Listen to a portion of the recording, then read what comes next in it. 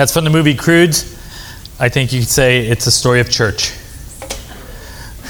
Despite all the excuses, despite the struggle, the Croods do, and I'm sorry to spoil a 5-year-old movie to you, but the Croods do get to the mountain. That's kind of like the whole point of the movie.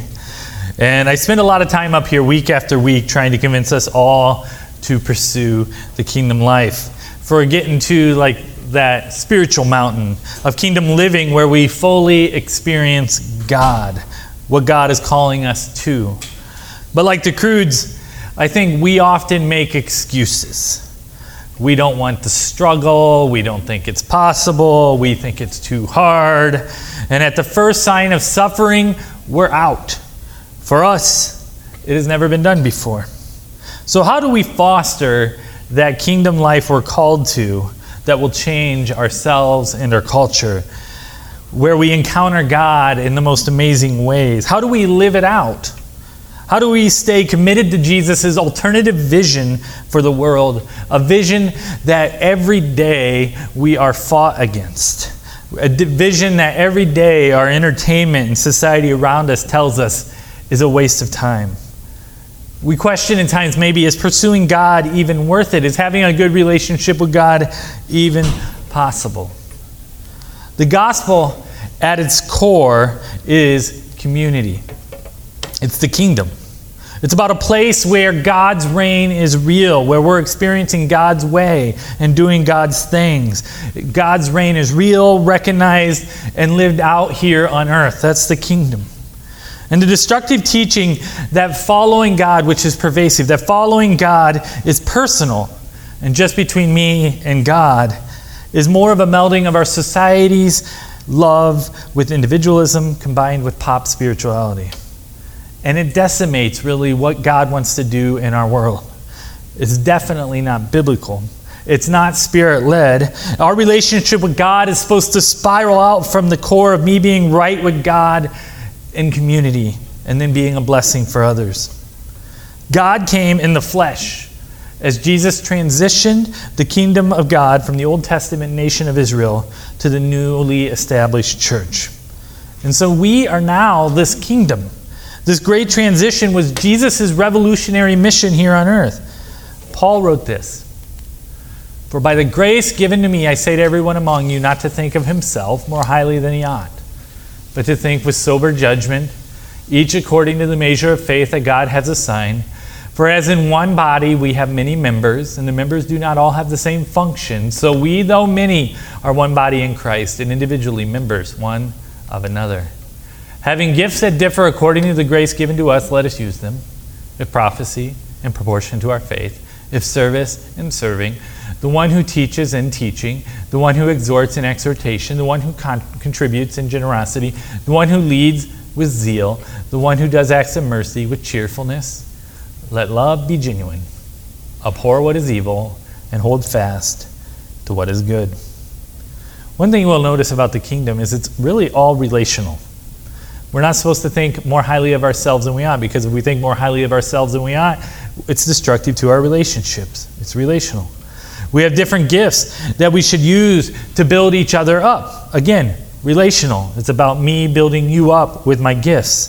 And just like in a nation, different people have different jobs. And when different people are doing the roles that they're gifted in, a nation thrives, just like the church thrives when we're all using our gifts to do what God has gifted us in. We need each other, and that's what the kingdom is about. Each one of us encouraging and building up one another. As the proverb says, as iron sharpens iron, so one person sharpens another. We were made to be members of the same body together to sharpen each other, not to do spirituality alone. We, together, are the body of Christ. One body joined together through Jesus. Paul elaborated it like this: "Now you are the body of Christ and individually members of it. And God has appointed in the church first apostles, second prophets, third teachers, the miracles and gift of healings, helping, administrating, and various kinds of tongues. Are all apostles? Are all prophets? Are all teachers? Do all work miracles? Do all possess the gift of healing? Do all speak in tongues? Do all interpret? But earnestly desire the higher gifts, and I will show you still a more excellent way. We are one body, each individually members of it, giving separate gifts to bring about God's beautiful plan together. But even more excellent, Paul talks about here, like there's a more excellent way. And that is his intro to 1 Corinthians 13, which is all about love. Love is that more excellent way, and love is essential for the body to be the body. Love cannot be exhibited in isolation. Love is exhibited through relationships together. We were made to be in relationship with each other, to use our gifts to build each other up, to love each other, and then as a result, we would be the kingdom of God. A small group of people committed to a cause, guided by the Holy Spirit, can make a tremendous impact. And we are called to be that small group of people, faithful, committed together to kingdom living. The writer of Hebrews wrote this: "Let us hold fast the confession of our hope without wavering, for he who promised is faithful. And let us consider how to stir up one another to love and good works, not neglecting to meet together as is the habit of some, but encouraging one another, and all the more as you see the day approaching." You know, in all these passages, the idea is the same. We gather together not to just receive. We gather together to be an encouragement, to build one another up. And that is the functioning church, a place where one another is helping each other thrive in what God is calling us to. My friend Ben shared this story a while back. He traveled to Michigan from California over Christmas, and this experience happened on his way home. This is what he wrote. "Our plane out of Chicago was late leaving, so late that we literally were the last people to board the plane in Las Vegas.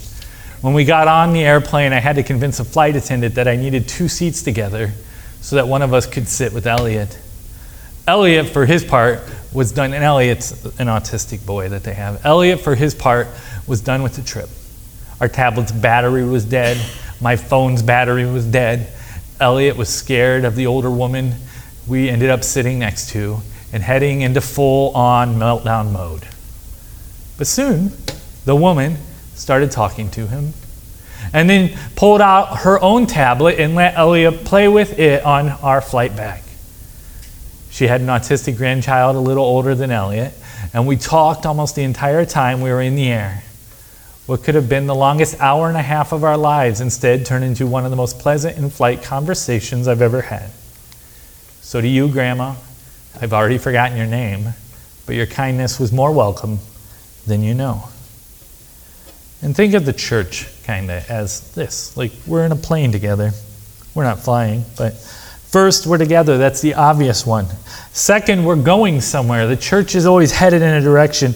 And third, we can ignore each other, but if we're doing that, we can't help each other. If we're ignoring each other, we can't build each other up. If we're ignoring each other, we cannot achieve what God has called us to be and then do. So the church is never just a weekly event to attend. And I just want to deal with this quote real quick, actually. I just was going to have it up, but then it struck me. We will never change the world by going to church. We'll only change the world by being the church.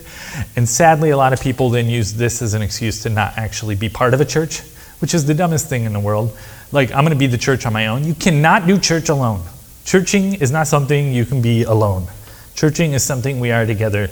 No one person is a kingdom by themselves. Together we are the kingdom of God. So church is not a weekly event to attend, though. If that's what we turn church into, our church will never have an impact on our community, nor will your life be changed by your involvement in church.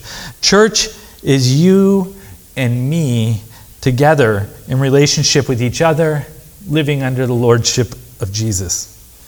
The church is called to be different. Our fellowship in a church should be just as great or even greater than our biological fellowship. We need to share our lives together in a way that is beyond what the world experiences in relationships. We need to give witness to a countercultural way of living where we love like family despite not sharing bloodlines. We need to know each other intimately like family does. The church is, as Jesus described it, to be a city on the hill, a city inclusive to anyone who is seeking God. Our families should be growing as God continues to draw fellow sojourners in. as we continue to bring about Jesus' will here on earth as it is in heaven. Our goal should always be to remain faithful to what God has called us to and to be the group of people that He is shaping us into. Being a follower of Jesus is not about just adhering to a set of doctrinal statements, which is what we turn church into all too often. It's not just attending a worship gathering, which again we struggle and think that is church, or some other legalistic ritual that we have morphed Christianity into. Being the church, being a follower of Jesus is about living our lives together in such a way that we exhibit the kingdom life that Jesus intended for us to live. And this life we are called to is lived out in fellowship with each other. And when we do that, it actually will then give credence to the authority of Scripture and the doctrines that we do share. We should be living together, loving together, growing together, and then this life lived will change the world today. Through the strength and the guidance of the Holy Spirit, intermingling with our meager efforts and going everywhere we go, but before us, let us strive to be the people Jesus died for us to be. Let us live in His resurrected eternal life today, together. So to go back to the questions I asked at the beginning of the sermon, how do we foster the kingdom life that will change our culture? How do we live it out together? How do we stay committed in Jesus' alternative vision for the world, a vision that is different than our entertainment and the society around us tries to convince us is the purpose? A good start, I think, is to study, to pray, and serve together when God prompts.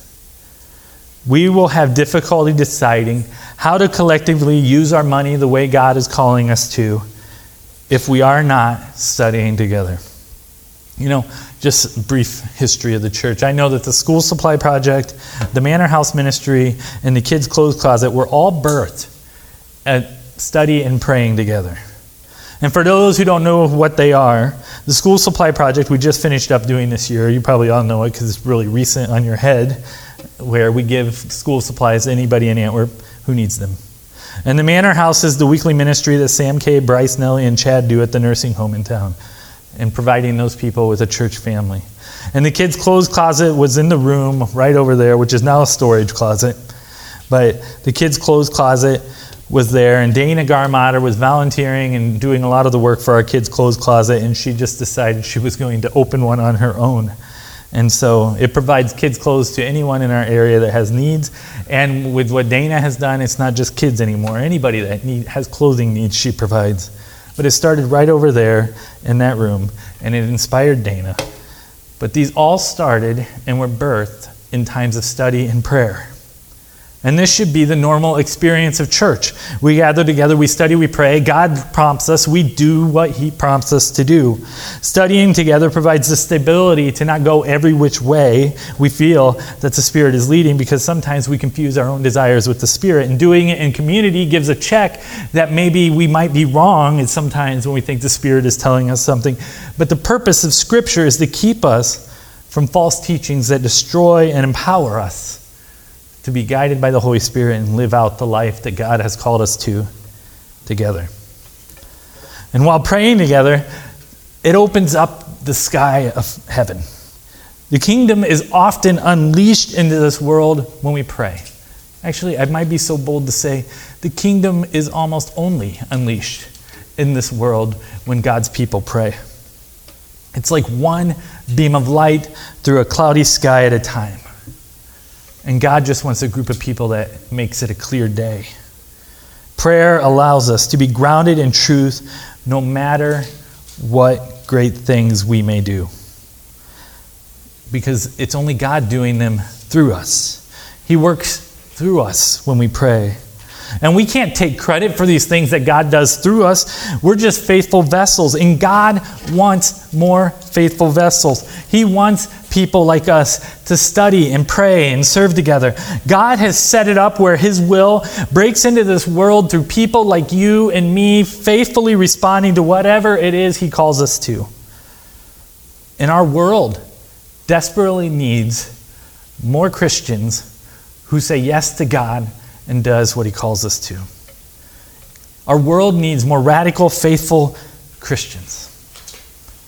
our world, our town needs, our family needs us to be the kingdom of God He calls us to be, here on earth as it is in heaven.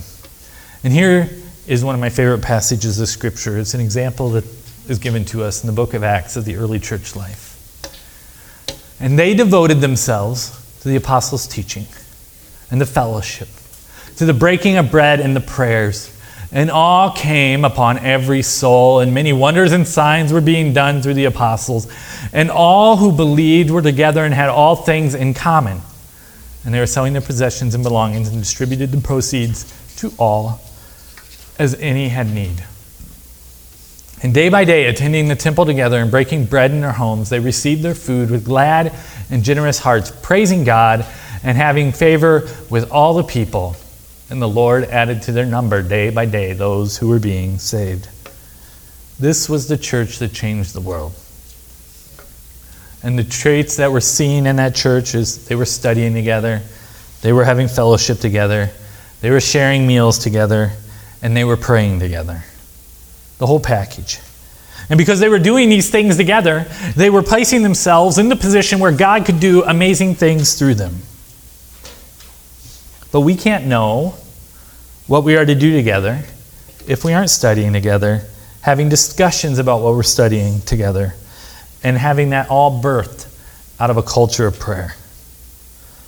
The church always goes the wrong way when the life of the church is ran through board meetings rather than relationships between people who pray and study together. The church always goes astray when it's just about copying what another church is doing rather than seeking what God wants us to do.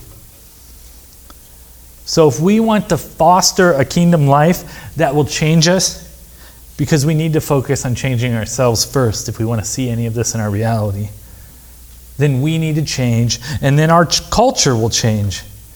But we, the church, should focus first on being the church we were called to be, and we need to stop just trying to influence the non-Christians around us to be who God's calling them to be in a state-forced way.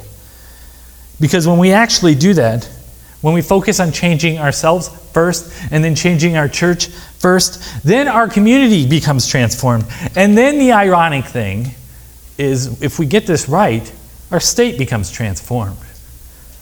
The problem is we want to skip all those middle steps and we just want to transform the state. And then when we want to transform the state without transforming ourselves, our churches, and lastly our communities, we come across as people shoving our morals on others and using the strong arm of the state to make them behave like Christians rather than just being Christians who are contagious. A changed nation can only happen by changed people, not by force. John Howard Yoder said this: "Let them see service that need not be coerced, charity that does not degrade, institutions that do not depersonalize, authority that does not tyrannize, and forgiveness that does not demoralize. Such is the kingdom that is at hand." That is the example we're supposed to live. That is the kingdom. And we can get there. John Wesley said this: "Give me 100 men who love God and nothing else, who hate sin and nothing else, and I will change the world." And Jesus did it with just 12. So let us focus on kingdom living and see what God will change in and through us. Like the Croods, the journey may be difficult, but we see that mountain that we're supposed to strive to, and we have to make the journey there. And they had all sorts of excuses on why they couldn't go there. But they chose to go, and they chose to do it. So let us toss any excuses we may have about pursuing who God wants us to be and about pursuing what God wants to do in us, and let us just toss that all aside and choose to live in the kingdom life that God has called us to, and then we can see the exciting things that God wants to do in us and through us. We have a mountain to get to. We have a kingdom to live. So let's do it. Let's pray. Father, I thank you for today. And I just ask that you would lay your vision for who you want us to be so firmly on our hearts that we can't resist it. that you would open our hearts to be faithful to that kingdom you're calling us to, and you would just give us opportunities to love one another and to see how that works together. I pray that your blessing would be on our efforts as we make mistakes and as we fumble through it. You can sometimes turn our mistakes into beautiful things, and we thank you for that. I just pray that you'd help us to be a blessing. In your son's name we pray.